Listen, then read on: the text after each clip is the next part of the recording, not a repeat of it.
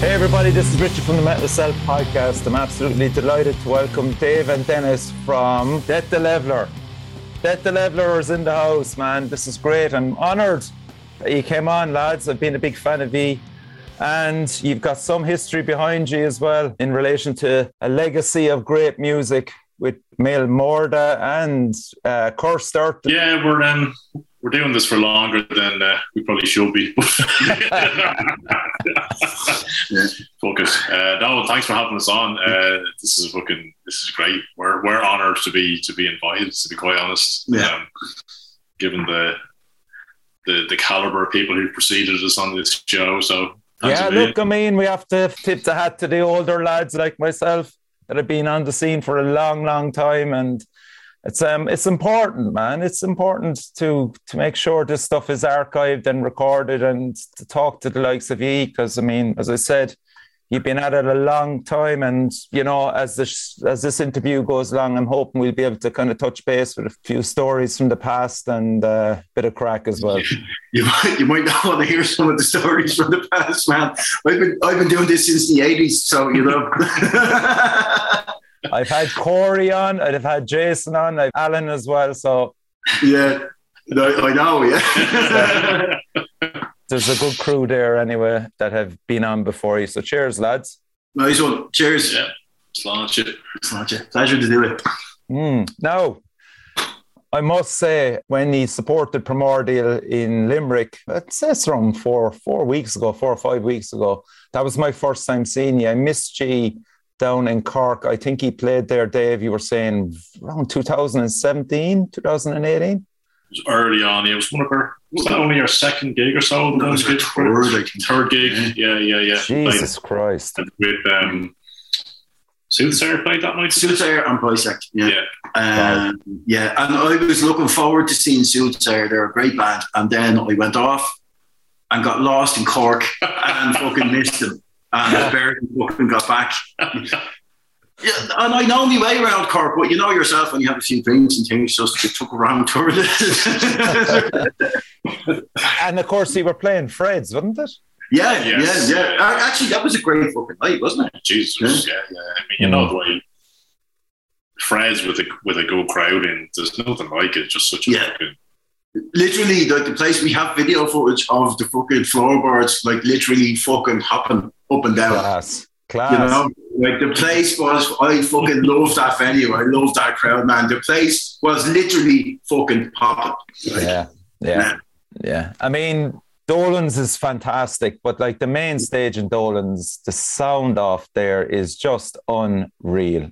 And it was just almost like a religious experience, just watching your sound just wash over everybody, man. And like, what did it feel for yourselves? Like, because I mean, I know that you had a lot of stuff planned for 2020, gig-wise, 2021, and so frustrating, obviously. But like to finally hit the floorboards in Limerick. It's unreal, man. So like I was saying, the album launch date was... we should have seen this coming. It was Friday the 13th. Friday the 13th of March 2020. Are you serious? Yeah, and that was the day Leo Varadkar closed the fucking pubs. Closed fucking everything then. Yeah. So, like, we were trying that week, we were trying our damnedest to hold on to the possibility of doing the launch gig, which was that Friday in the Grand Social. And Dolan's then was the Saturday. And we're supposed to be in Limerick on Saturday in Dolan's. That was with Dread Sovereign. Okay. And just, you could see as the week went on, the signs were not looking good. And then the order goes out, no, all pubs closed. So, but we had that. We had German dates with Argus booked. Oh my God, you're serious, yeah? We had some festivals in the summer. We had Hammer of Doom in Germany booked for the November. So, yeah, it was a huge fucking blow because, as I said, we hadn't been gigging for a year, working on the album, and building up to all that. So, yeah, to come back around, the fucking gig in Limerick the other week was just blowing all that away, and getting back on stage. It was awesome. I mean, I found it, I don't know, I don't think we could have played much longer because I nearly fucking collapsed after the 4 songs Really? we did play, just with the sheer kind of release of energy and everything else. Was your analogy of a religious experience is quite good. It was like that for all of us, you know. Like actually, the energy of it nearly fucking killed Dave. Like just for everybody, I could actually literally feel it from the crowd the minute we took the stage. It was like fucking. It was our first gig back in, like, it was 3 years since we played live. And that's the longest I've ever gone without doing a gig. Even when I was in the wilderness, I'd still do a fucking gig here and there. You know what I mean? From when we got there, you know, it was like weird. You're seeing people, you know, like people are coming in, like, you know, like individual members of Primordial coming along. We're coming along, you know, Carnsey and all coming in. And we're all kind of like, you know, fucking Carnsey. Do we shake hands? Do we fucking hug? Do we fucking like this elbow fucking went? You know, and we're all kind of. And then as soon as after our sound check and shit, we all just got into the vibe of like, this is it. We're back, lads. You know. And then when, you know, as soon as we walked out, and you could just feel it off the crowd. Everyone's got a great reception. Face. You know, it was literally like a fucking religious experience. Everyone's in that zone. It's like, we're back. We're all back. It's not just the bands are back. The people are back. The vibe is back. Everything. It was literally, it was one of the most memorable fucking gigs I've ever played in my life. And later on that night, I mean, I thought actually Primordial were fucking incredible. They were fucking amazing that night. And just the atmosphere for Primordial was, I mean, I would say that there's a good chance I've seen Primordial live more than anybody else in Ireland, because I've done all their American tours and I've seen every show they've done in the States and a good few around Europe as well. So I'd say I'd be up there in terms of people who've seen Primordial the number of times, and that gig in Limerick was up there. It was one of the fucking best. Really? Wow. I just thought because of the crowds. Yeah, it was a special night. It really, really was. Because of the response of the crowd, everyone was fucking dying for this gig to happen and to get to that. And I actually had to, I took a break from it because I was just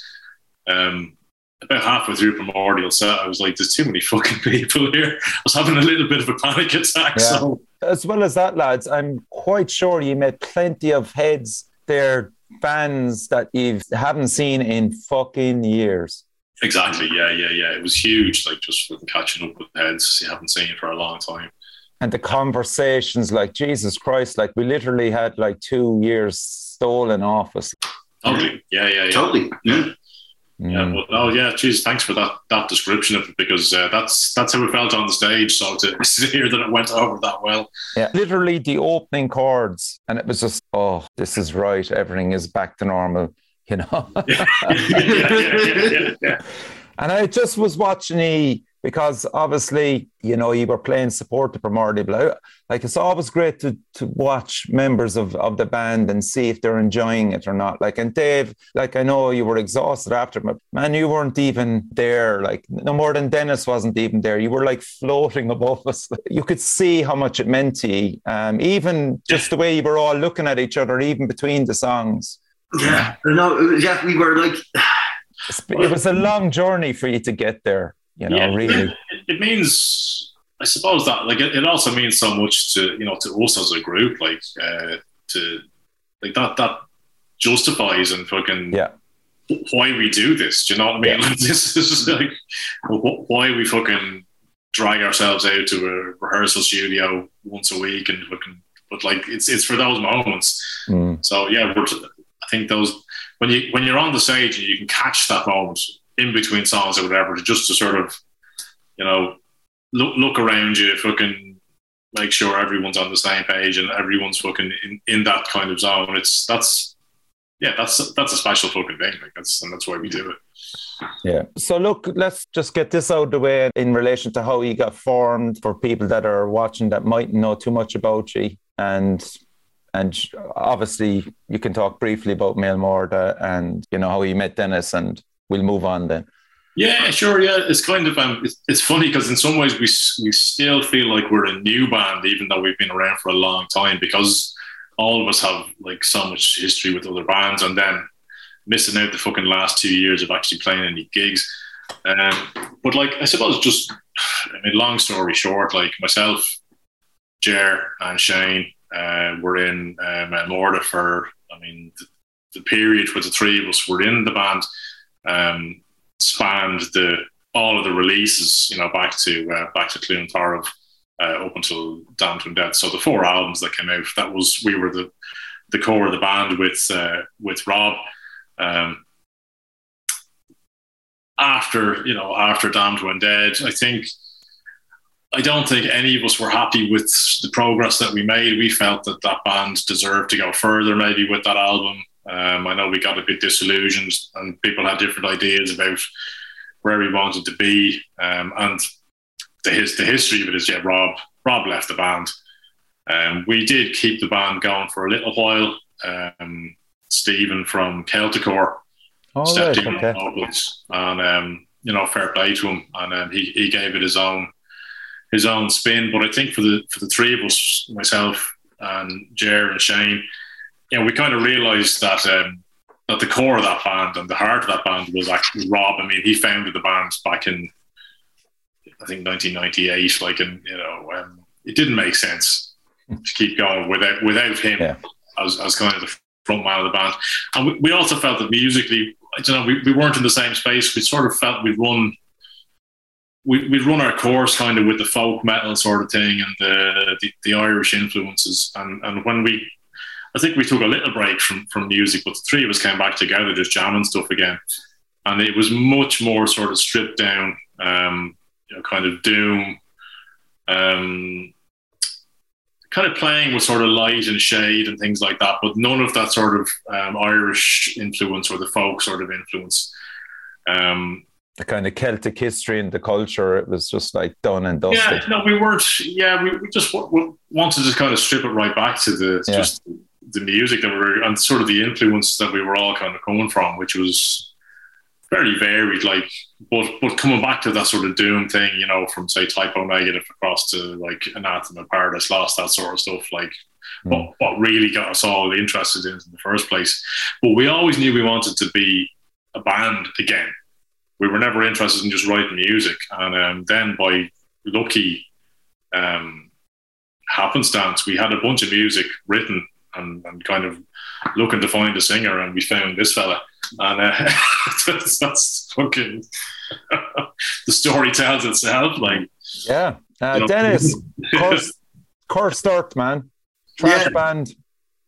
Yeah, early 90s. Well, the lads started in, I think, about 89. And then for some weird fucking reason, they decided that they wanted a frontman, because I thought, I'd seen Curse Dirt a bunch of times. I played with them, other smaller bands that I'd been in, and they decided they wanted the frontman. I thought Marty was fucking perfect. They were very much the Metallica lineup. Marty was playing guitar and singing for the first few demos. And they wanted to expand, and they fucking got me in. And we had, I think, about 3 years of fucking tearing up and down Ireland.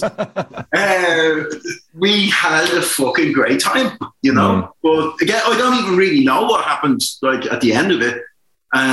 In all honesty, because the 90s were the 90s, and anyone who was seriously into music back then, or was living a young person's or a student's life back then, knew what, I don't even remember half the fucking 90s, Me and you too, brother. And I don't really know what happened at the end of it. You know what I mean? Some people say I left, some people say I fucking walked, some people say I was fired. I don't know. The band don't even know themselves. It's just one of those weird fucking anomaly things. I'm proud of the history with the lads. I'm still mates with them. Occasionally, actually, strangely enough, there is a link. I could talk for about 10 minutes about it, but actually I was doing covers gigs with Marty. And then I was asked to do something else, but it was actually Marty who got me back playing. Got back into shape. I wouldn't have been into shape to even audition for Death to Leveler if it wasn't for the gigs that I'd been doing with Marty, Wow.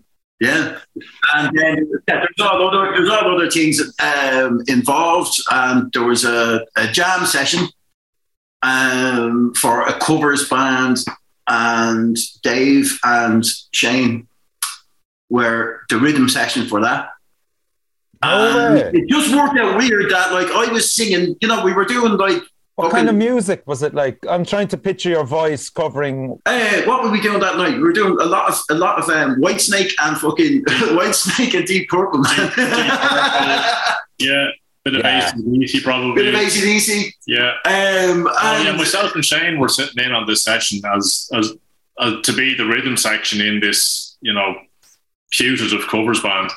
And we came out of it going, Jesus, your man can fucking sing, and we're looking for a singer. So yeah. So a couple of days later, I get a text from Shane, and he was going, "Oh yeah, you know, would you be interested in having to listen to our demo?" And it was like I was pretty much finished with original music, you know, like the way you know, everyone knows the way things are. It's too hard, and I felt I don't know, you know, and I was going, all right, send it on to me, you know.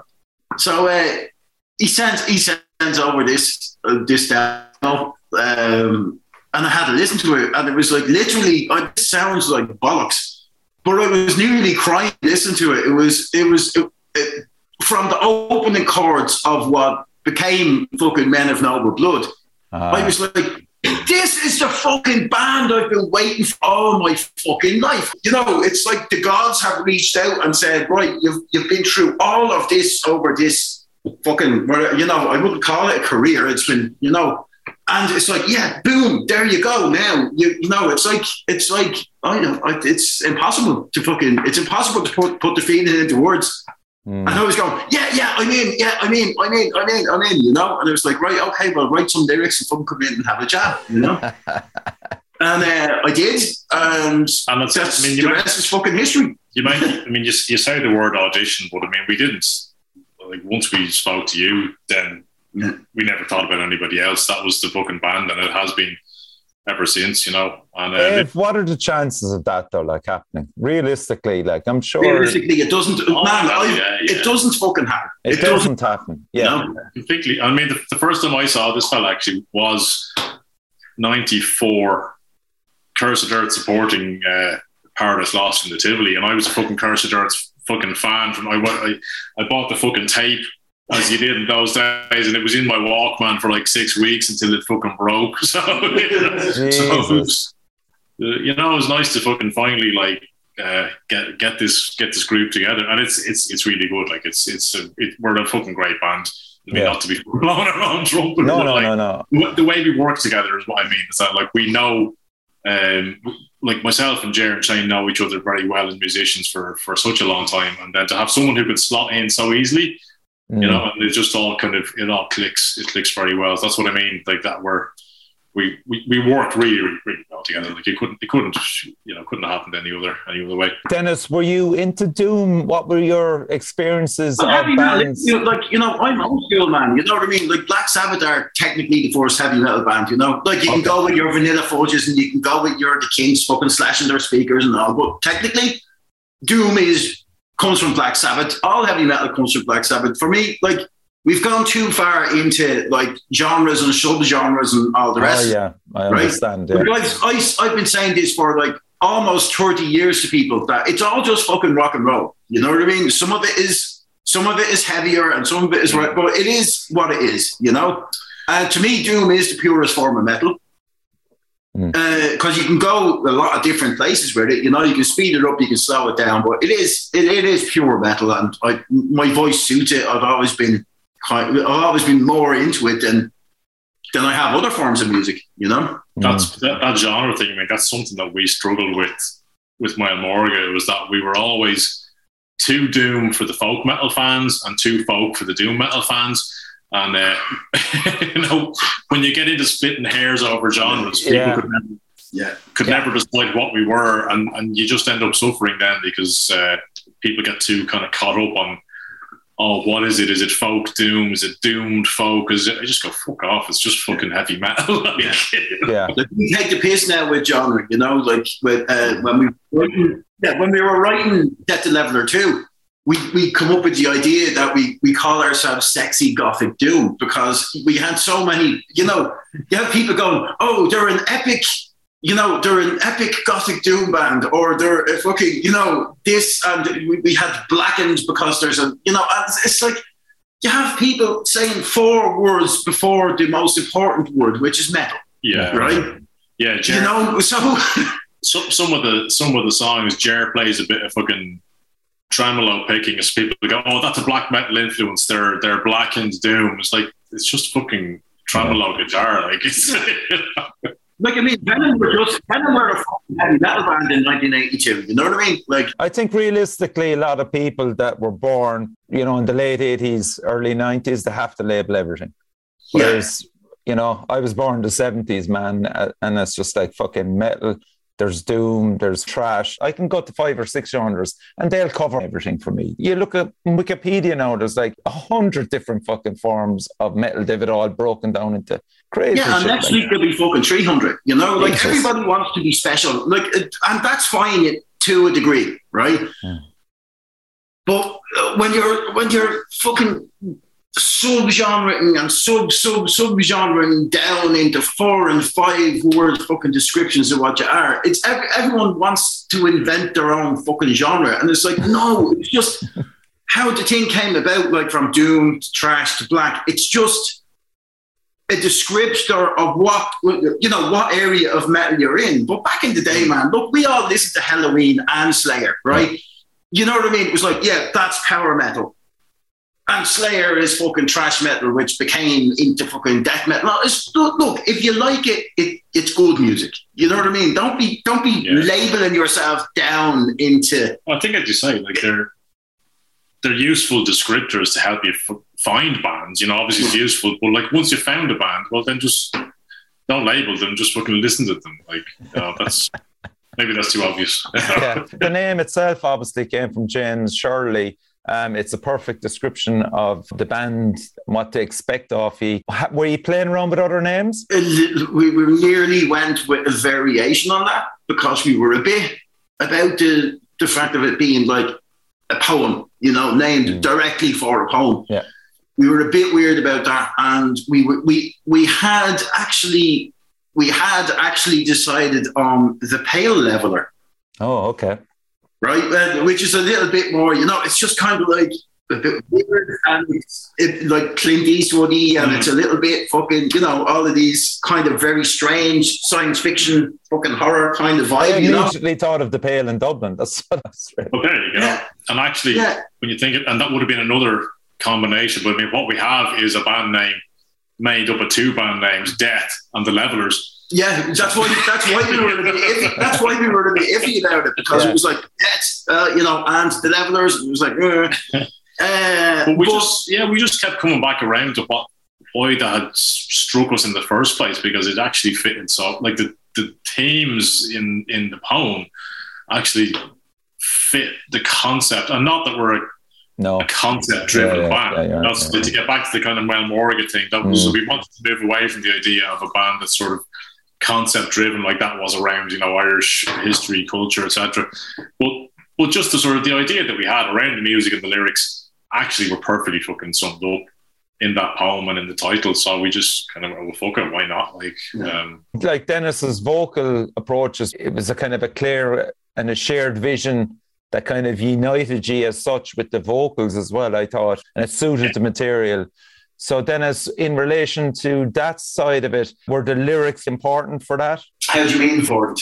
Death the Leveler, it's about mortality, and I want to stay away from the whole concept thing, as Dave was saying, but did you feel inclined to base those lyrics around the idea of death and acceptance and moving on?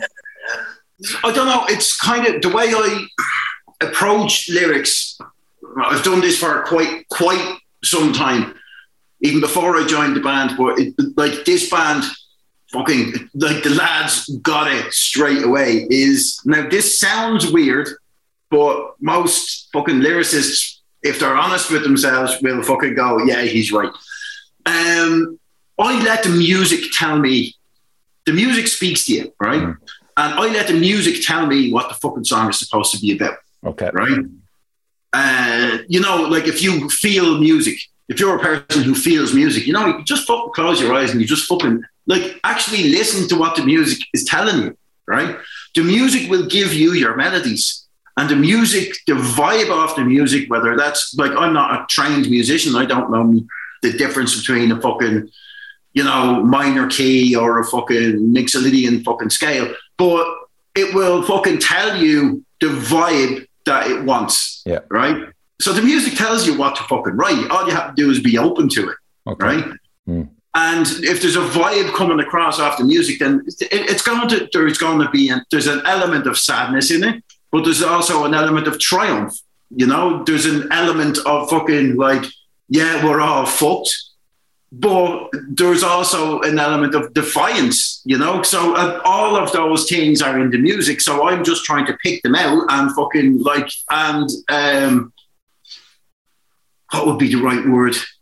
Just tie it all together, you know? So it's not that they're necessarily, like, I'll be a little bit pretentious now. What? That the lyrics can be... You're saying you're supposed to be. I'm supposed to be, yeah. The lyrics can be read in more than one way. You know what I mean? If you're in a certain state of mind, you're going to read them and go, oh, well, that means this. But I like to leave them kind of a little bit vague, a little bit ambiguous, whereas you can actually fucking make your own meaning to this. There's no thing in my lyrics that was like, yes, well, in 1978, this happened, and then this, and there's that, and there's that. There's nothing fucking straight, you know. I deliberately use language and words that are, that kind of bring you to another, like, you know, you can interpret them your own way, you know. Yeah. I think that's very important with especially the kind of music we're playing, that people can interpret this their own way, you know.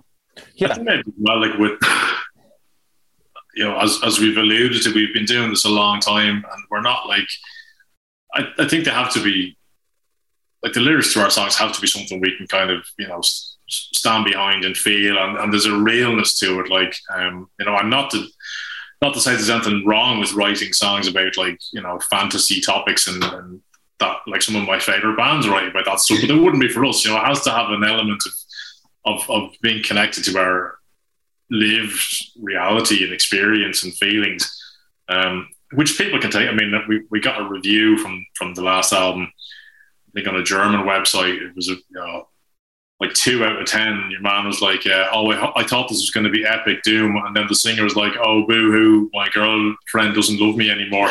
And you're missing the point, fucker. Yeah. No, there's no girlfriend songs on there. Yeah. But I haven't written a song about any of the girlfriends for that level.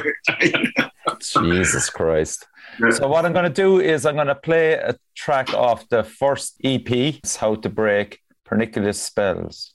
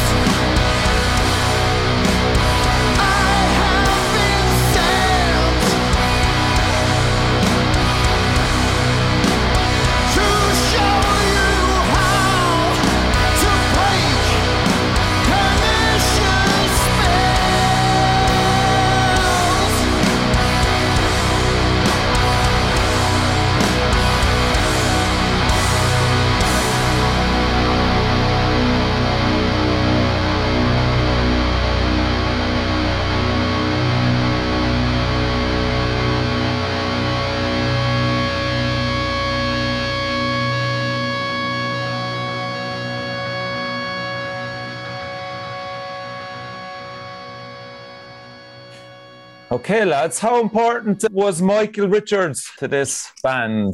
I know you worked with him with Mailmord, obviously. Yeah. So, Jesus, I mean, we go back a long way with Mick. Actually, I mean, Jer should be here because Jer could tell you Jer was in college with Mick. No way. And Kieran from Primordial. They were all in college together in Bolton Street back in the day. Wow. That's class, man, to know that one of your own is just still knocking it out of the park. As a producer.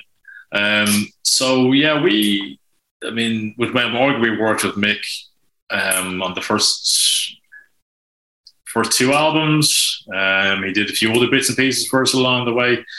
And, yeah, Forgot the Leveler, he was the obvious choice to go to. I mean, when you look at the work that he's done with Irish metal bands in the last, close to 20 years. I was going to say 20, yeah. I mean, he's become kind of the go-to guy, like, for heavy music.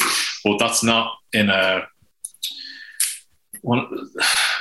that can sound sort of that it becomes very kind of cliched. I mean, the great thing about Mick is that, like, he's so on top of his gear. Like, he's always looking to find new ways to record things, new sounds, try things out. So, yeah, it was a natural choice, and we did the demo. So this was just when the first EP was instrumentals. We did that with Mick, and those are the tracks that Denis then got, and then it was, made sense to go back to Mick and re-record with vocals, and then obviously then the second album, we did that with Mick. But it's nice to work with someone who just knows you so well and knows what you're looking for. Denis, as vocalist, did you know Mick personally? I didn't know well, but I worked at a gig that, like, Mick's been around a long time. Mick was in Doomsday, first fucking Irish death metal band. That's right, yeah. Vinyl, right? That's a long way back, man. Yeah. I worked fucking the door and security at one of their fucking gigs back in Charlie's in fucking 1992 or something like that. Jesus, Charlie's, fucking hell. Yeah, and that was an Aidan Walsh gig, and I was like fucking Walsh. I was doing the door, I was doing security. It was really fucking funny. Did you say Aidan Walsh, as in Aidan Walsh, the community games? Yeah. Oh, but he also did a metal fucking compilation album, like Primordial were on it. Were they Primordial at that time, or were they still called Forsaken? Yeah. Loads of bands, man. Fucking the precursor to fucking Cruachan was on it. There's not many fucking people that would know who Aidan Walsh is. No, I'll just tell you that. The Master of the Universe. Masters of the fucking universe, man. He spent a lot of time down. Yeah, he spent a lot of time down in Cork with us.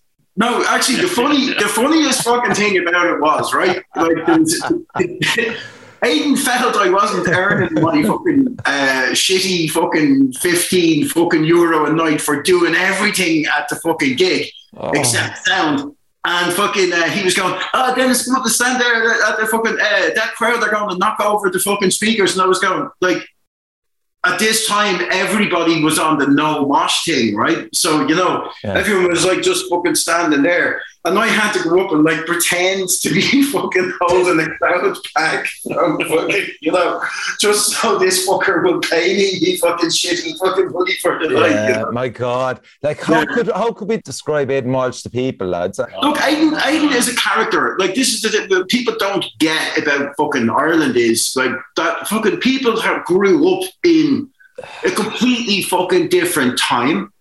And I think everybody in their own way is a little bit like fucked up, right? Aidan just didn't give a fuck, and that's just fucking who he is. You know what I mean? Yeah. Aidan got fucking famous in the 1980s, right? And like, he's not a very talented singer. He's not whatever, right? Yeah.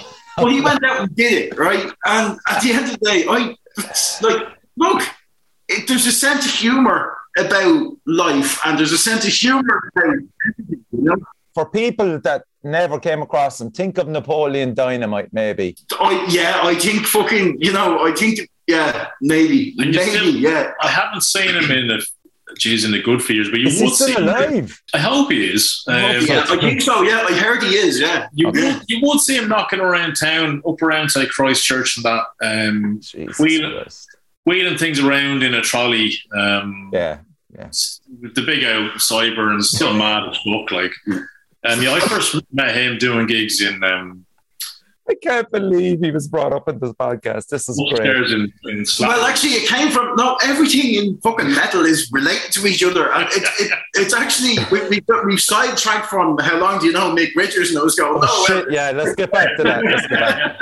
But he's one of those, like, he's kind of a Dublin character, like, because a lot of people you speak to would know him to see around the streets. Like, it's kind of from our generation, like fucking Bang Bang or one of them, you know. He's literally like fucking Bang Bang or something, you know. I don't know. Like, I mean, how can you have somebody who used to dress in a fucking Benny Hill safari suit regularly be somebody who was instrumental in fucking the rise of fucking death metal in Dublin, right? How the fuck? This could only have happened at a certain time and a certain place in fucking the world, you know? Classic, lads. This is brilliant. Brilliant. That's our homework now, is to check out if he's still alive. But anyway, enough on Aidan. Fucking, I hope he's still alive. We've had our differences over the years because he's a bit of a fucking shark and all the rest of it. But fuck it, I hope he's still alive, right? But anyway, fucking back to Mick. It was doing DTL1 was the first time I ever worked with him. Worked with him because I was out in the wilderness for donkey's years. Yeah, and I have to say, like, fucking, you know, I didn't do any recording in years, and Mick got the best out of my voice that was kind of possible to get out of my voice at that particular time. What with not doing so much, and, you know, you can hear it that it's not as good as it could be, but that's my bad or my fucking lack of fucking match fitness as such. But whatever, Mick got the absolute best out of my voice on DTL1, and then fucking I got the best out of my voice gigging and all the rest of it, and there was a step up for DTL2. And Mick fucking went with that and fucking helped me in the fuck. I'm not good in the studio. I'm a live performer. Okay. And I've never been good in the studio, but I'm getting better. You know, it's all experience. And I'm a live performer, but like, on both of them so far, he's really fucking helped me to fucking step up my game. He knows how to fucking work with a vocalist without mollycoddling you, because there's no point in being fucking mollycoddled. As well, like when I'm doing vocals, like the band are fucking on my ass. You know what I mean? Yeah.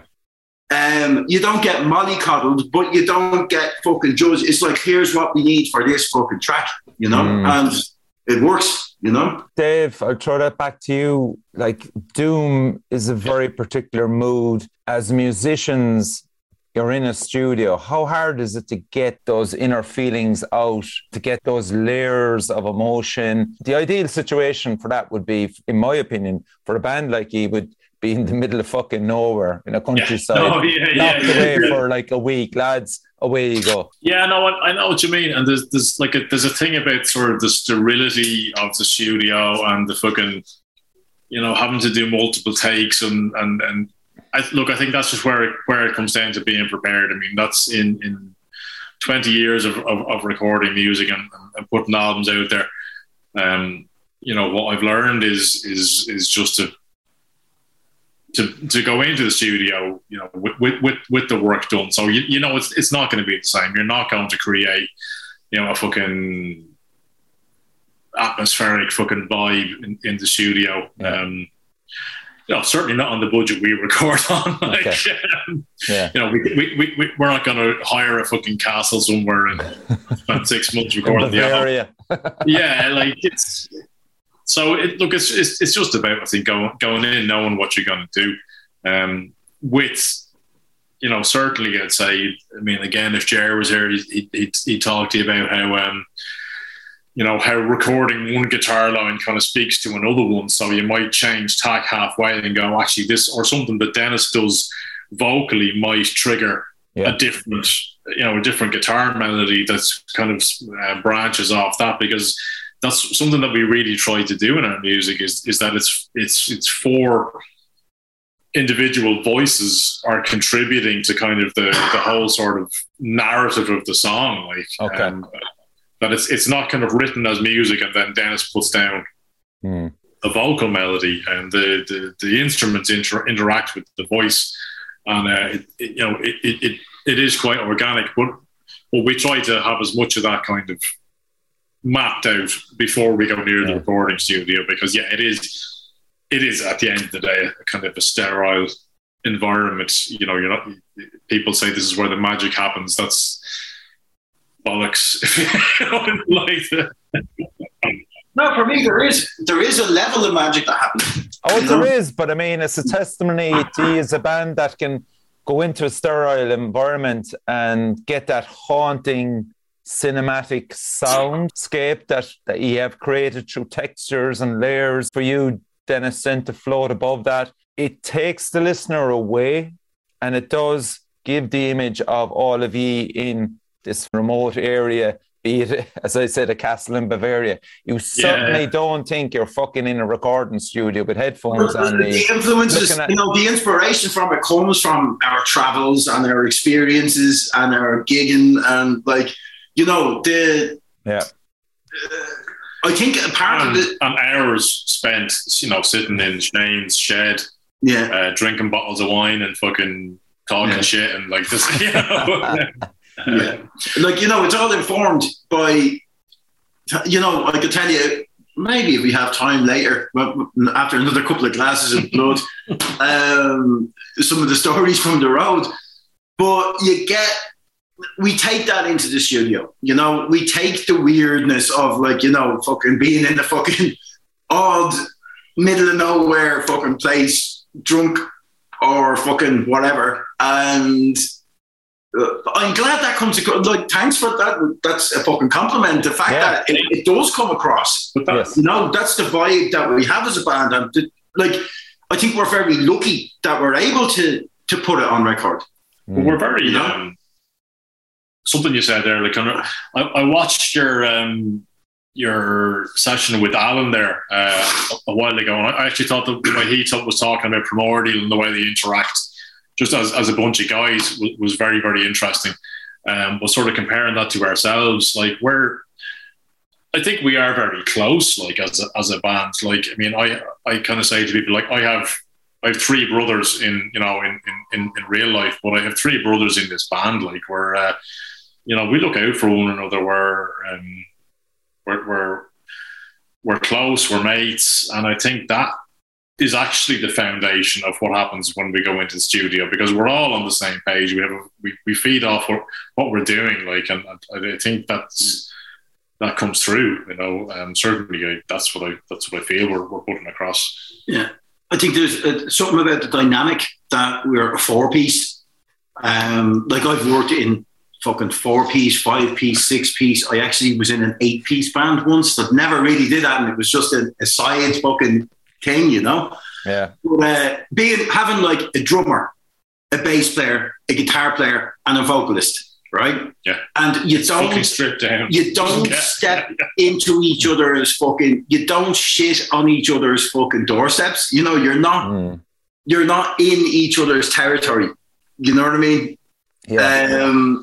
Everyone has the freedom to do their fucking thing. Yeah. You know what I mean? And it's literally I'm exactly the same as Dave. I come from a family of 4 brothers, and you all are individuals and you do your thing. It's the idea for me, it's the ideal fucking setup. Whereas you're not having 2 guitarists fucking bickering with each other. You're not having we don't have a guitar player who's also a fucking great singer, who's going to be fucking telling me what to fucking do. You know what I mean? But Dennis, I'll throw this then at you, because the 3 lads have been together for so long as musicians, and you coming in there as a vocalist and lyricist as well. For ye then, as a collective, probably not the first album, because I'd imagine probably a lot of the songs in the first album were wrote already by the lads, but certainly for the second album, there's a lot of cohesiveness as a unit, more so than the first one. Would I be right in picking that vibe up? Absolutely, yeah. Like, because it takes time. Yeah, it took time. You know, like, I loved the first one. And even though it's like, Jesus, like, I can pick out my own faults, or like some of it, I'm going, oh my God, you know, Jesus Christ, you know. But we regard DTL1 as our demo, you know. We were actually surprised and really happy when it came out on vinyl as well. But it was like, if you look at it as like our demo, you know, it was like the lads had this music and fucking I come in and did my thing on it. In places, it really, really works. In places, it's really special. But in other places, for me, it's a little bit, oh, fuck, you know. But we have to mention... there was a beauty of it. And then with 2, it was, like, we gigged together. We became a unit, like. Yeah. And there is, like, in every level, drums, guitars, bass, and vocals, we took a huge fucking step up because we gigged together. Like, for me, like, gigging and fucking being a band of brothers, going out on the road, fucking, you know, holding each other's hair out your puke, fucking, all of this thing brings a fucking, you know, brings a fucking level of fucking, like, musicality. It brings a closeness to the musicality that you can feel in 2 that wasn't there on the other track that I sent you, Richie, whatever you want to play, but I mean, the lyrics for that were actually a collaborative effort between myself, Dan, and Shane. So it kind of wasn't even just the music. It was particularly on that track, like the lyrical content is a shared endeavor and expresses something from all of us. Like, was that something, Dave, that you didn't maybe have in Mel Morda? It's a different animal, you know.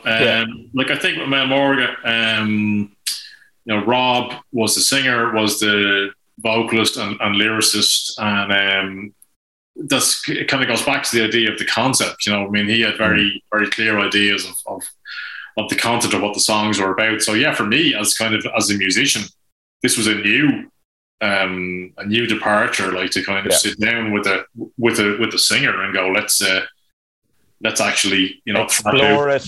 And it was in a very kind of sort of organic, not kind of forced way. It wasn't like, let's sit down with a pen and paper and write a song. It was, let's just... No, it wasn't that way. It was like, we got a bit deep. Do you want to go a bit deeper? Absolutely. We were all sitting around, like, the concept came from, like, the whole vibe of it came from, like, the fact that Dave had some poetry that related to how he felt about his mother's passing. So this is the song, So They May Face the Rising Sun. Yeah, okay. And Shane had some poetry and words that he had regarding his father's passing. Okay. And it was like, we literally sat around in Shane's fucking shed talking about, like, you know, like a family, talking about fucking, you know, things. And Dave gave me his poetry and it was like fucking beautiful. And so was Shane's. It was like really fucking beautiful, right? Now, only a couple of lines of each of those still exists in the finished thing. But, like, it was an emotional effort and a vibe. It's like, it's why even though in other songs I write all the lyrics, but we always credit all of the songs to Death the Leveler, right? It's like, because those lyrics none of it would exist without each person's individual fucking contribution, you know? I don't get bands that like go, oh yeah, I wrote that song because I wrote the riff and I wrote the fucking words. It's like, no, it wouldn't fucking sound like that without your drummer fucking hitting that groove, without your fucking bass player pounding that fucking, you know, it wouldn't. Not only are you singing, Dennis, from your own heart, you're actually incorporating the lads' feelings, their sense of loss as well. with lyrics they contributed for that song. Yeah, man. we went fucking deep with that, man. That took a few fucking sessions of like we were all in the fucking, you know, heavy bass, you know, like I've had losses in my life as well that I hadn't been able to express. And that song fucking, it's like all of our fucking teams of people we'd lost, you know? Like I was like, again, I'd never expressed, like my dad died 30 years ago and I'd never really expressed it. And as well as that, I'd lost recently to that, like, you know, around that time, I had lost a very, very good friend, Dahi McAvoy. He was one of the Corsair crew who came around all around Ireland with us back in the 90s, you know? Yeah. And that was it's a way of expressing fucking loss of family and fucking close friends. And that it's for all of our losses, you know? It's a song that says, like, you know, we're saluting you. You'll always be with us. Part of that is why, you know, why we do this as well. Like, it is a form of catharsis for us, you know, in the band. Like, it's a way to channel these things that occur, you know. I mean, I think a band kind of lyrically that maybe does something similar would be Woods of Ypres. You know, I think David Gold's, like, God rest him, like, I think he channeled a lot of his own personal feelings into his music, and that's something in the doom genre I think is really I really value about it. You know, it's an opportunity to kind of express those sort of things. I'm talking bollocks now, but you know, not really, no. But we're not all about death, you know. But look, those lyrics in A Dream Like Days, with these hands I dig your grave, with every thrust of the spade my feelings fade away. There is less of me than before. That's beautiful, man. I'm going to play it there.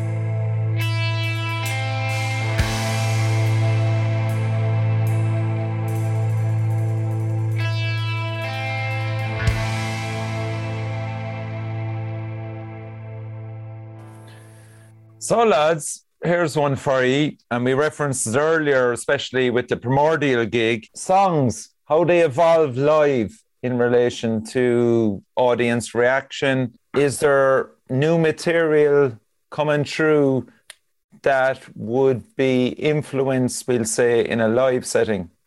How much does that play into your thoughts? Or are you still working that out? So this is something, first of all, that I have to get off my chest. It's a fucking thing that I feel very fucking strongly about, is people who go to a gig and give out that it didn't sound like it did on the record can just fuck off.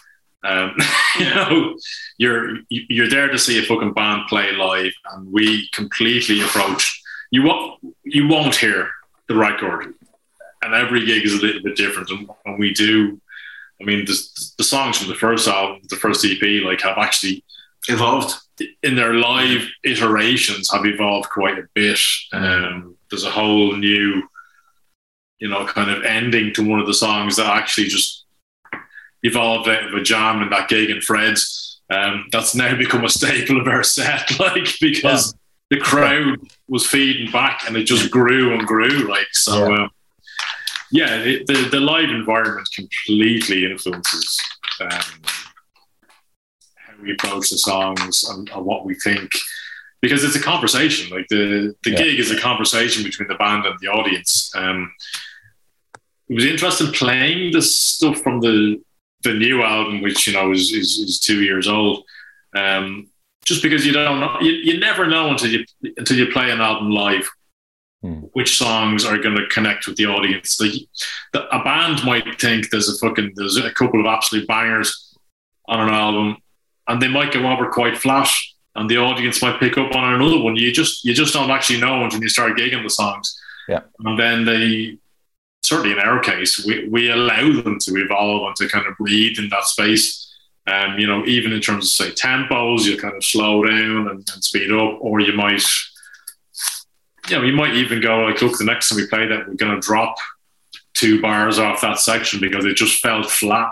Yeah, you felt you carried the audience to a certain level, and then it kind of drops. And conversely, like, fucking sometimes you just look at each other. I'll often turn around and look at the lads and just go, "Oh no, this is working, man." Stretch it a little bit, like, you know. You're working off the energy of the audience all the time. You know, we're primarily a live band.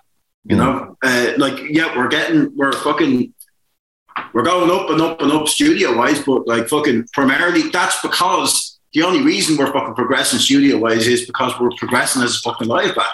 You know, we have ears and we have fucking feeders out. You know, if you're not enjoying it, or the crowd's not enjoying it, then you're doing something wrong. You know what I mean? Like, we go out there and we enjoy the fuck out of it. And that comes across. Like, I think that's our fucking secret weapon, is that, like, we enjoy the fuck out of it. We love it. We know we're lucky to be doing it. I think as a musician, you can be sort of almost too tuned into that, because you can be playing a great set. Like, but if at some moment during the set you look up and you see one person turn their back and walk away, you know, to go to the bar or whatever, you kind of feel, fuck, like, that person didn't connect. You're forgetting the other couple of hundred that are connected. So those are those kind of moments that's what you're kind of watching out, especially when you bring out a new song for the first time. You're kind of like, so that's my point. Like, even with newer tracks, are you kind of conscious the whole time of? Totally. Yeah. Okay, cool. Because you want to keep that rapport going. You want to, you know, people talk about in terms of film, like the suspension of disbelief, where I talk about, like, you don't, from the start of your set to the end, you don't want to break the spell. You know, you don't want somebody to be looking at their phone going, "Oh God, is that the time already?" Like, you want to keep them focused from beginning to end of your set. And if there's something in a song that's lagging or whatever, then you tweak it for the next time out. It's a great idea. And I think for me, again, in Limerick, when he hit the stage that time, I wasn't conscious of anything that was going on behind me or around me or there was no need to get beer or anything like that. I was just completely absorbed in your set, and that's a band that fucking have a nice one. Thanks. That tells us we're doing our fucking job. Yes, very much so. As a front man, you were engaging the crowd a lot, which is always great. Nice one, thanks. Yeah. Well, for that 40, 50 minutes, an hour, whatever, you want to be fucking locked in and in dialogue. Too many times you're at the gigs, Dave, and you often see it. You see the glow of someone else's phone. You see some people fucking talking over the music. Lads are in and out of the bar. For that, man, it was just like suspended fucking animation. It was just like... It's not the audience's fault necessarily. Like, a lot of the time a band loses your attention or whatever.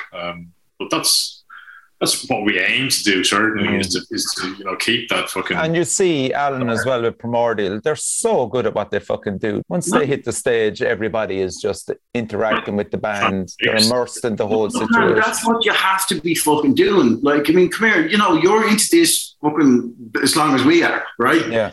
You know the fucking crack, right? Music is a fucking transcendental experience. I don't like that word, etc., but you go to a gig for a fucking reason, right? Yeah. You want to be taken out of yourself.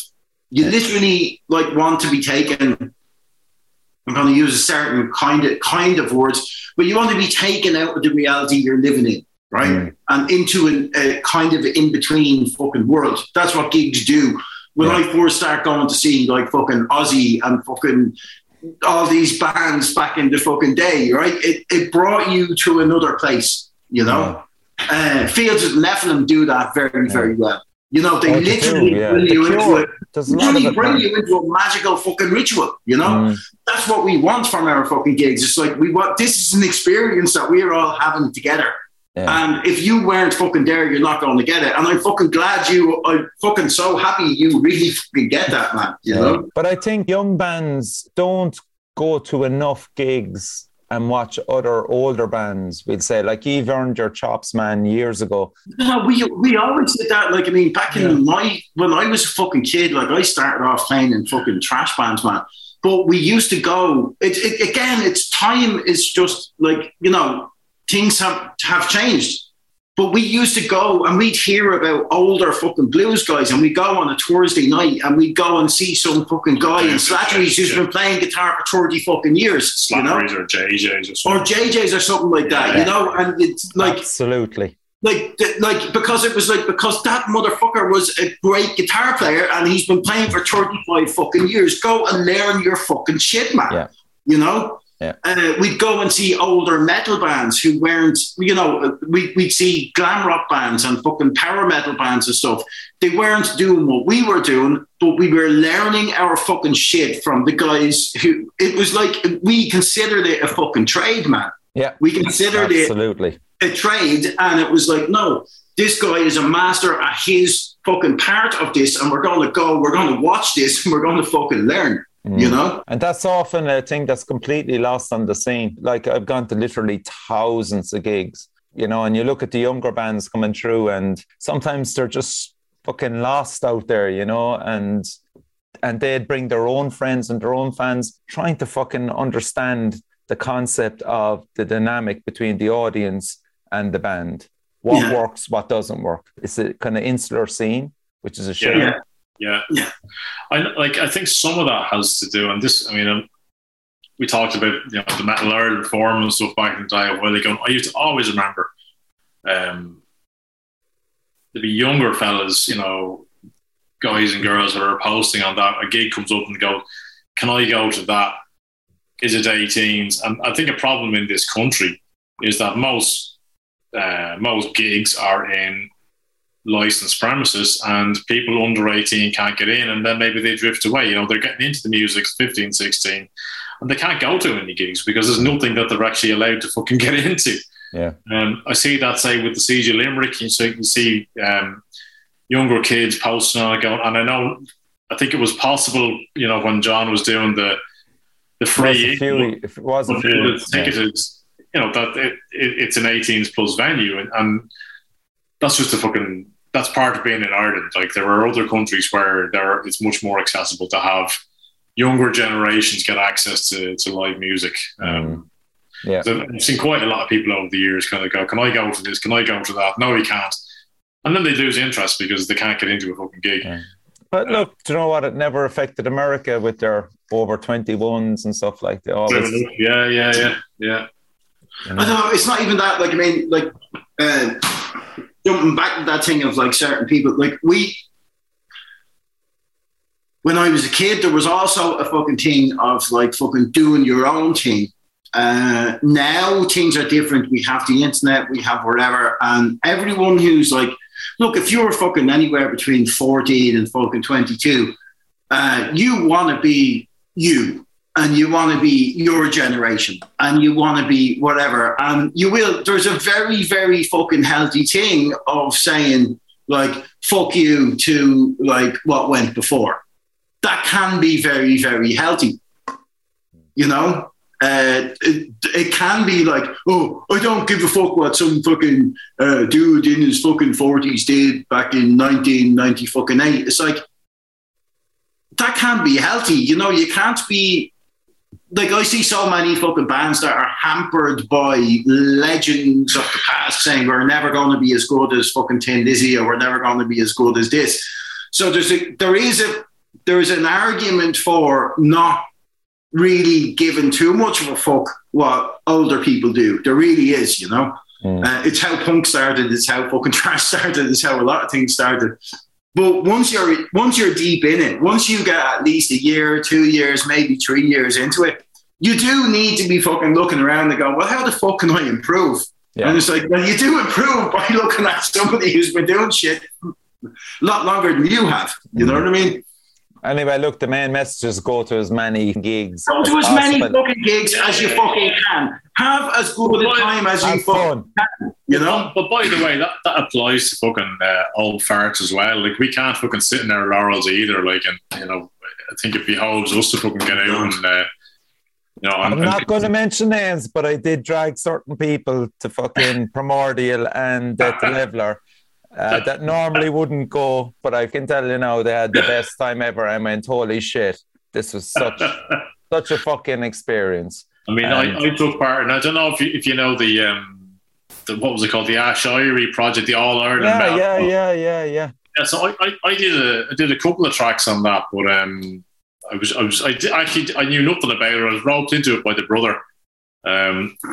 He's a drummer, and he was involved in a few things. And I did a track with Julia from Red Sun Alert in Cork. Yes. Did the vocals on it. I think that kind of thing is fucking brilliant. Like, because this wasn't Morrigan, is it, or something? No, and now I can't remember the fucking name of the song. Was it in the third one or the second one? It's on the third one, I think. Okay, so that's not out yet. Yeah. It'll be coming out. Yeah. And it was something like this. For me, from my fucking musical background, it was completely left field. It's kind of a fucking Rage Against the Machine sort of. I know the song. I can't think of it offhand, but yeah, it's excellent. Well, I think that sort of thing is like, you know, that's that kind of project, bringing fucking younger bands and older bands and everyone together making music was great.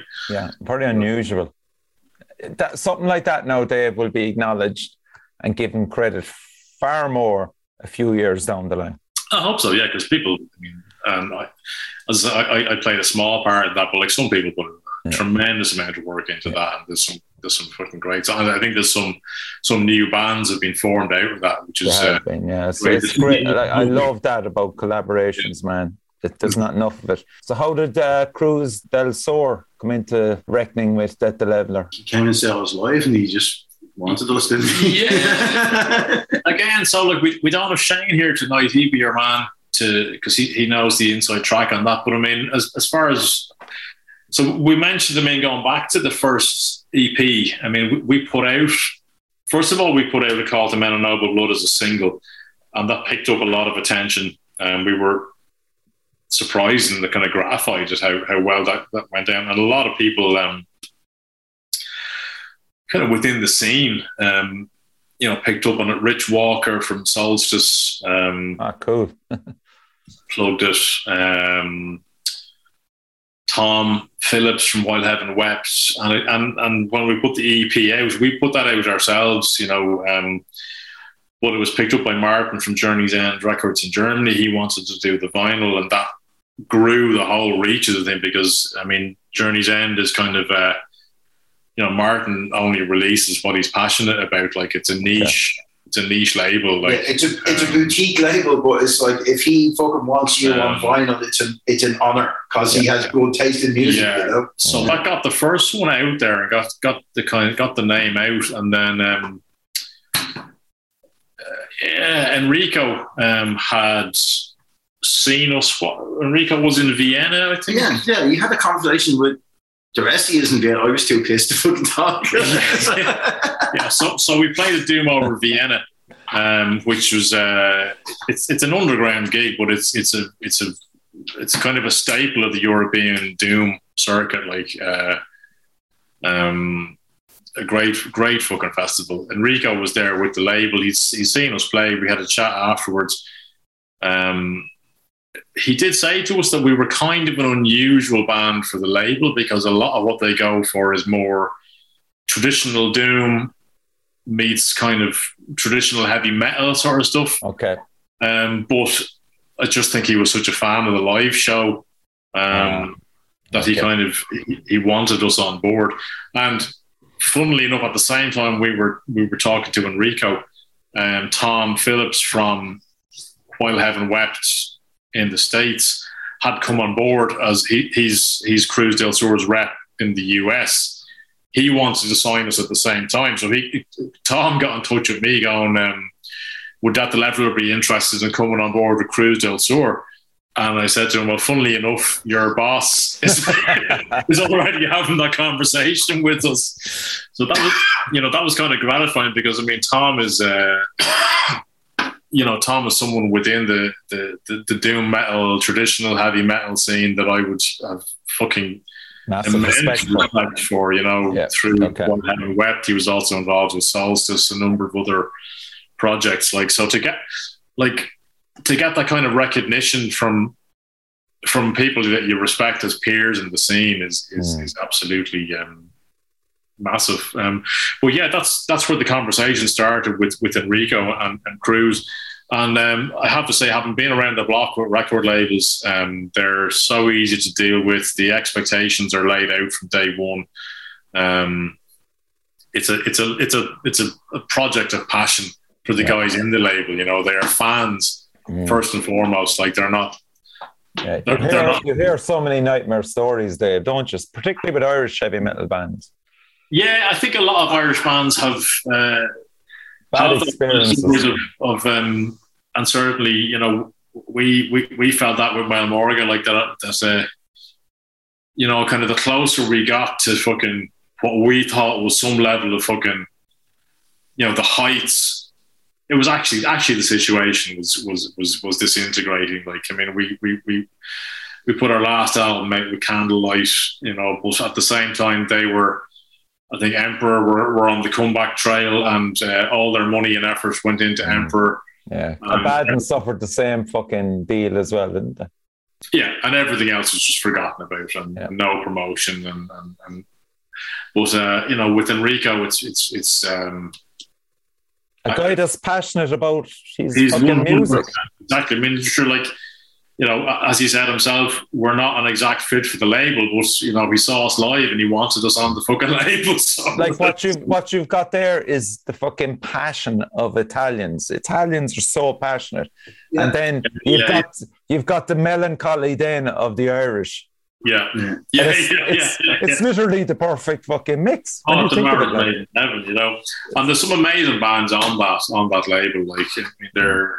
In terms of what they can pick and what they bring forward, like, I mean, Smolder, a great fucking band. Wheel, I love Wheel. Wheel, as you mentioned earlier, a Rod Ruin coming back now, an old school doom band. Like, no, it's a great place to be. We're fucking delighted to be there. Yeah. So, lads, before we end, I want a funny tour story of each one of you. Shit. All the best ones are. This isn't. How do I know? Get us into fucking serious fucking trouble on the internet, boss. You can't have any of my stories, boss. Sorry. Dennis, this isn't being monitored though by the PMRC. This is going out on the internet, man. You'll have some fucking woke gobshite going like fucking, ooh, this was really bad that you got drunk and said this to this person and fucking, you know. Okay, fuck it, fair enough. Okay, so what can we do? I don't know, Jesus. Yeah. It's like when things happen to you and you're like, oh, that was funny in the moment, and then you kind of go, oh, nobody else wants to hear that fucking nonsense about the time we got fucking pissed in X, Y, or Z. I mean, like we've had one story I do want to tell. Well, you think of something funny, but this one isn't a funny one, but this is. So when we played at Dutch Doom Days. In Rotterdam a couple of years ago.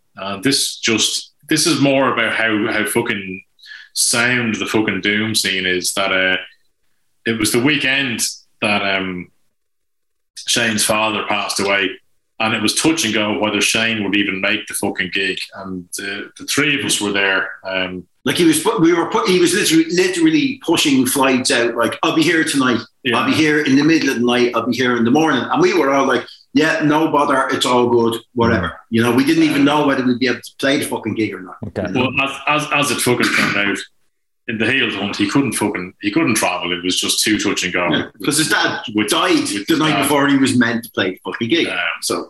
But we were ready to fucking pull the gig, but the venue and the fucking promoters, this is Pim from Officium Trist runs Dutch Doom Days, were adamant that the fucking show goes ahead. And to get back to Mick Richards, Mick pulled it out of the bag because we got onto him in fucking the middle of the night, going, any chance you can get into the studio and burn us MP3s of the drum tracks? What? And we will just play, you know, Sisters of Mercy style. Sisters of Mercy style. Yeah, Dr. Octopus fucking style, right? So we pulled drum tracks from DTL1. Yeah. We isolated. We got Mick up at fucking 6 o'clock in the fucking morning to and he fucking did it for us because Mick's an old school fucking gigging metal fucking head from gigging back. It rolls back to what I was saying earlier on. From gigging back in the fucking day, he fucking knows the fucking crack. And he fucking got up at some stupid fucking hour in the morning, isolated the fucking drum tracks and sent them to the fucking engineer in fucking Holland, right? So we were able to fucking do the gig. And we felt that Shane, because these are Shane's tracks, we didn't replace Shane. We got what Shane played on our fucking demo. Fucking through the fucking sound system, and we did a fucking 3-piece Sisters of Mercy fucking style fucking show. And they just buried the drum kit in dry ice so that no one noticed. There was no. But I don't know. Funny. That's a classic. You're joking me. We fucking 100% squared it with the audience. We said, "Yeah, look, this is the story. This is what's happening, and fucking this is why we're doing this. Sisters of Mercy style." A story I thought was funny. I don't know. We supported Primordial on a couple of shows on their last tour in Germany. Where were we? In Bochum and Hamburg. Oh man, the Hamburg was good. The German audience was fucking unreal. We were on the. You have a follow-on story. We were on the train up from Dusseldorf up to Hamburg. Now this is the thing I never fucking came across. Apparently, hen nights in Germany, the hen is supposed to go out and symbolically raise money to spend on her hen night by. Now, I see where you're going, Richie, but no. Okay. By selling like trinkets and crap. So we're sitting on the train, hungover from the night before, this young one comes down with the fucking basket around her neck. She's trying to raise money to spend on her hen night, and everybody. This is a commuter train. People going to work because it's like we had a fucking 6-hour train up to fucking Hamburg, and we had to get on it early. And everyone was like, no, fuck off, no. I'm very German, reading the newspaper and on my laptop and everything else. Yeah, you are some drunk girl dressed in some strange clothing, selling me some shit. Fuck off, leave me alone. They get up to me and then we're like, oh, here, what's the story here now? And they've got fucking, first of all, loads of little bottles of schnapps. So we're like, we'll have all of those. We're hanging. We're like, fucking what? You want to give us alcohol? Yeah, how much is it? What, €1 or €2 fucking euros a pop? And we're going, yeah, no worries. We're just fucking here, give us all that. And then there's like loads of fucking Johnnies and stuff. So we're like, right, we'll have them. Right? Which all of those ended up in that water balloons. Say water balloons. No, everyone. Well, some lucky people who bought either Get the Level or vinyl or a CD that night got a fucking free Johnny thrown in. So Get the Leveler supports safe sex. That's fucking classic. I don't use condoms, so he just gives them away. I think the end of Hamburg is about as rock and roll as we get so far. How drunk was I? Well, you didn't make the fucking flight back. Oh, and I didn't make the flight. Oh, yeah, and I disappeared, and fucking everyone was going like, fucking frontman. People have this thing about fucking disappearing. It's just that I'm not a fucking social media guy, and I'm not a fucking keeping in touch guy. It's like the end of Hamburg was I was elected as the representative of the band to go out on the end of tour fucking piss up as such. And self-elected. I was just going to say, how didn't come out get that honor? And fucking Ger had already got a plane back. Ger was busy. Ger was doing other stuff. Did he have another gig, or did he fucking trying to work or something? So Ger had, because Ger had just done. Ger was playing second guitar for Primordial, so he just done the entire tour. So yeah, he was getting the fuck back to work the next day or something. Dave wasn't able to come, and because he was already fucking locked. Because it was. Come here, you know the story with Germany, you know the story with backstage, you know the crack, right? There was massive amounts of alcohol, and actually, yeah, we were playing with I can't pronounce the band, which I'm sorry to them because they're fucking a great bunch of guys. They're on Freiheit something, whatever. Alan mentioned them in the podcast with you, right? Oh yeah, I never heard of them either. Yeah, they were kind of a mathematical band. Absolutely fucking sound bunch of lads. Absolutely fucking sound guys, right? And Moon Sorrow guys as well, right?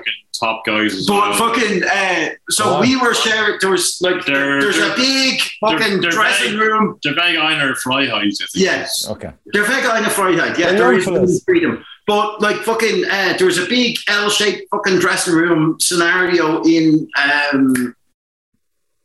the Hamburg venue, and our beer fridge was beside their beer fridge, right? And they come to us with this deal that they don't drink; they're all fucking straight edge guys. And they wanted our soft drinks in exchange for their fucking alcoholic drinks, right? That we were all giving for free anyway. Jesus. And it was like, yes, well, we are not going to, we are all straight edge guys. We don't want to drink this alcohol. So can we have your orange juice and your fucking mineral water, and we will give you all this with whiskey and fucking beer? And we were like, that's not even a question. So that was one of the contributing factors to you missing the flight. No, that was only the start of it. Oh, Jesus. Because then, so Dave was fucking locked. He went back to the hotel room. Jared already got a flight home to go to work. Shane was with his wife, and he was knackered, fucking tired, man. You know, gigging is fucking tiring, whatever. And so it was like, there was one moment where there was just me and Shane in the fucking dressing room. I was going, all right, yeah. And I was going, okay, so who else is going out on the end of the tour party? It was like, fucking, well, from our band, it's only fucking you. And then Nick from Primordial went out, and a couple of others. And then there was a bunch of others from Germany. And then there was the tour manager and a few others. And a few fans. And No, there wasn't fans. It's all inner circle. Like Okay, there's circle. fans and inner circle. You know, there's inner circle fans, people who are, in as such. You know, I'm not being fucking. No, I understand. It's just like, you know, people that were there. Don't want to mention any fucking names and shit like that, but yeah, it got pretty wild, and wound up going to the fucking fish market in Hamburg. If you've ever been there, no, you should.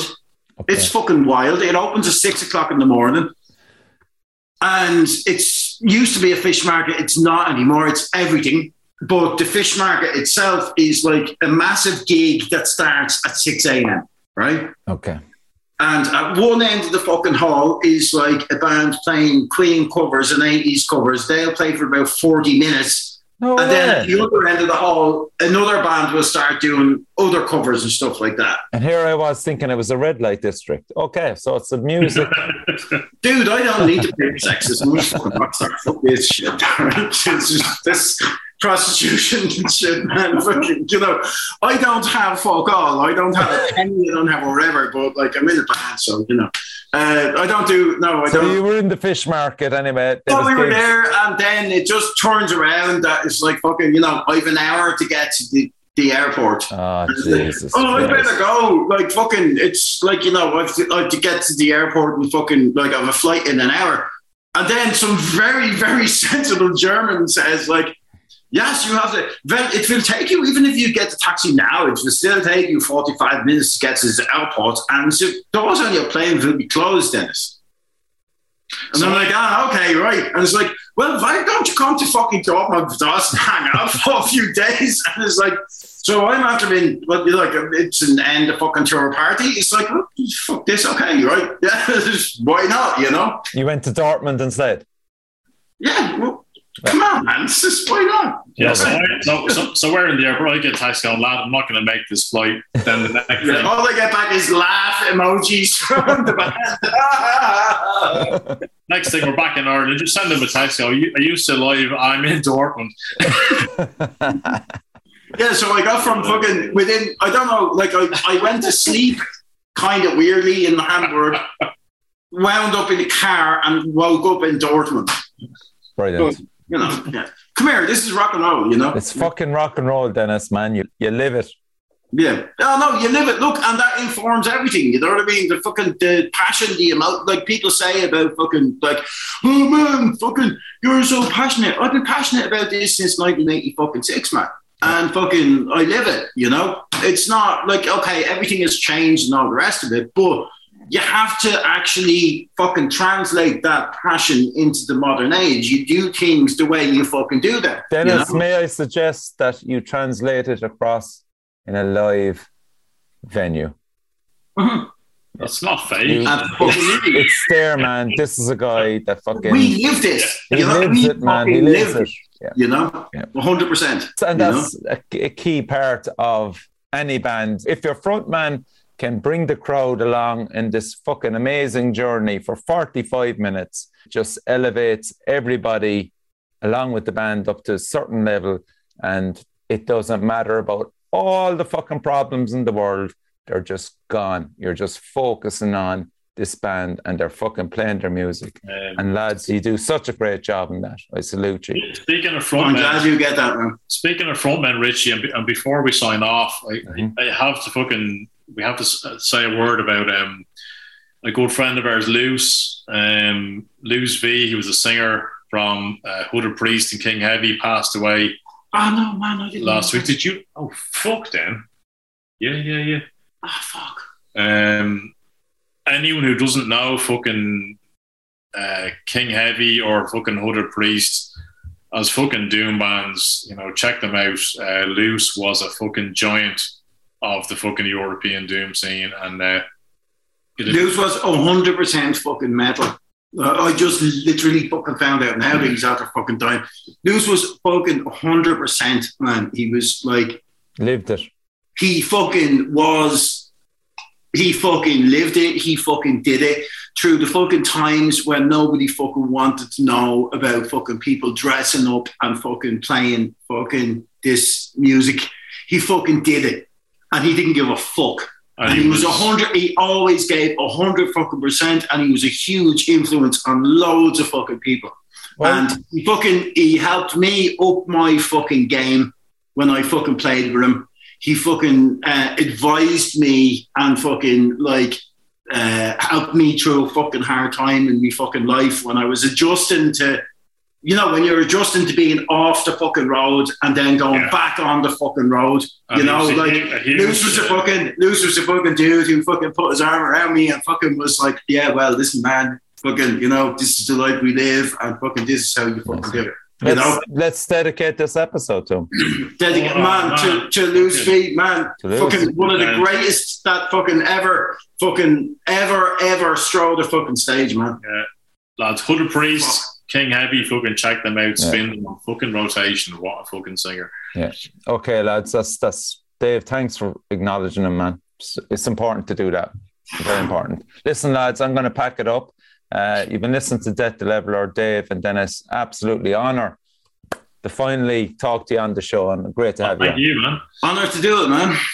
Okay. And crucially, support your local metal scene. Absolutely. Yeah. Okay.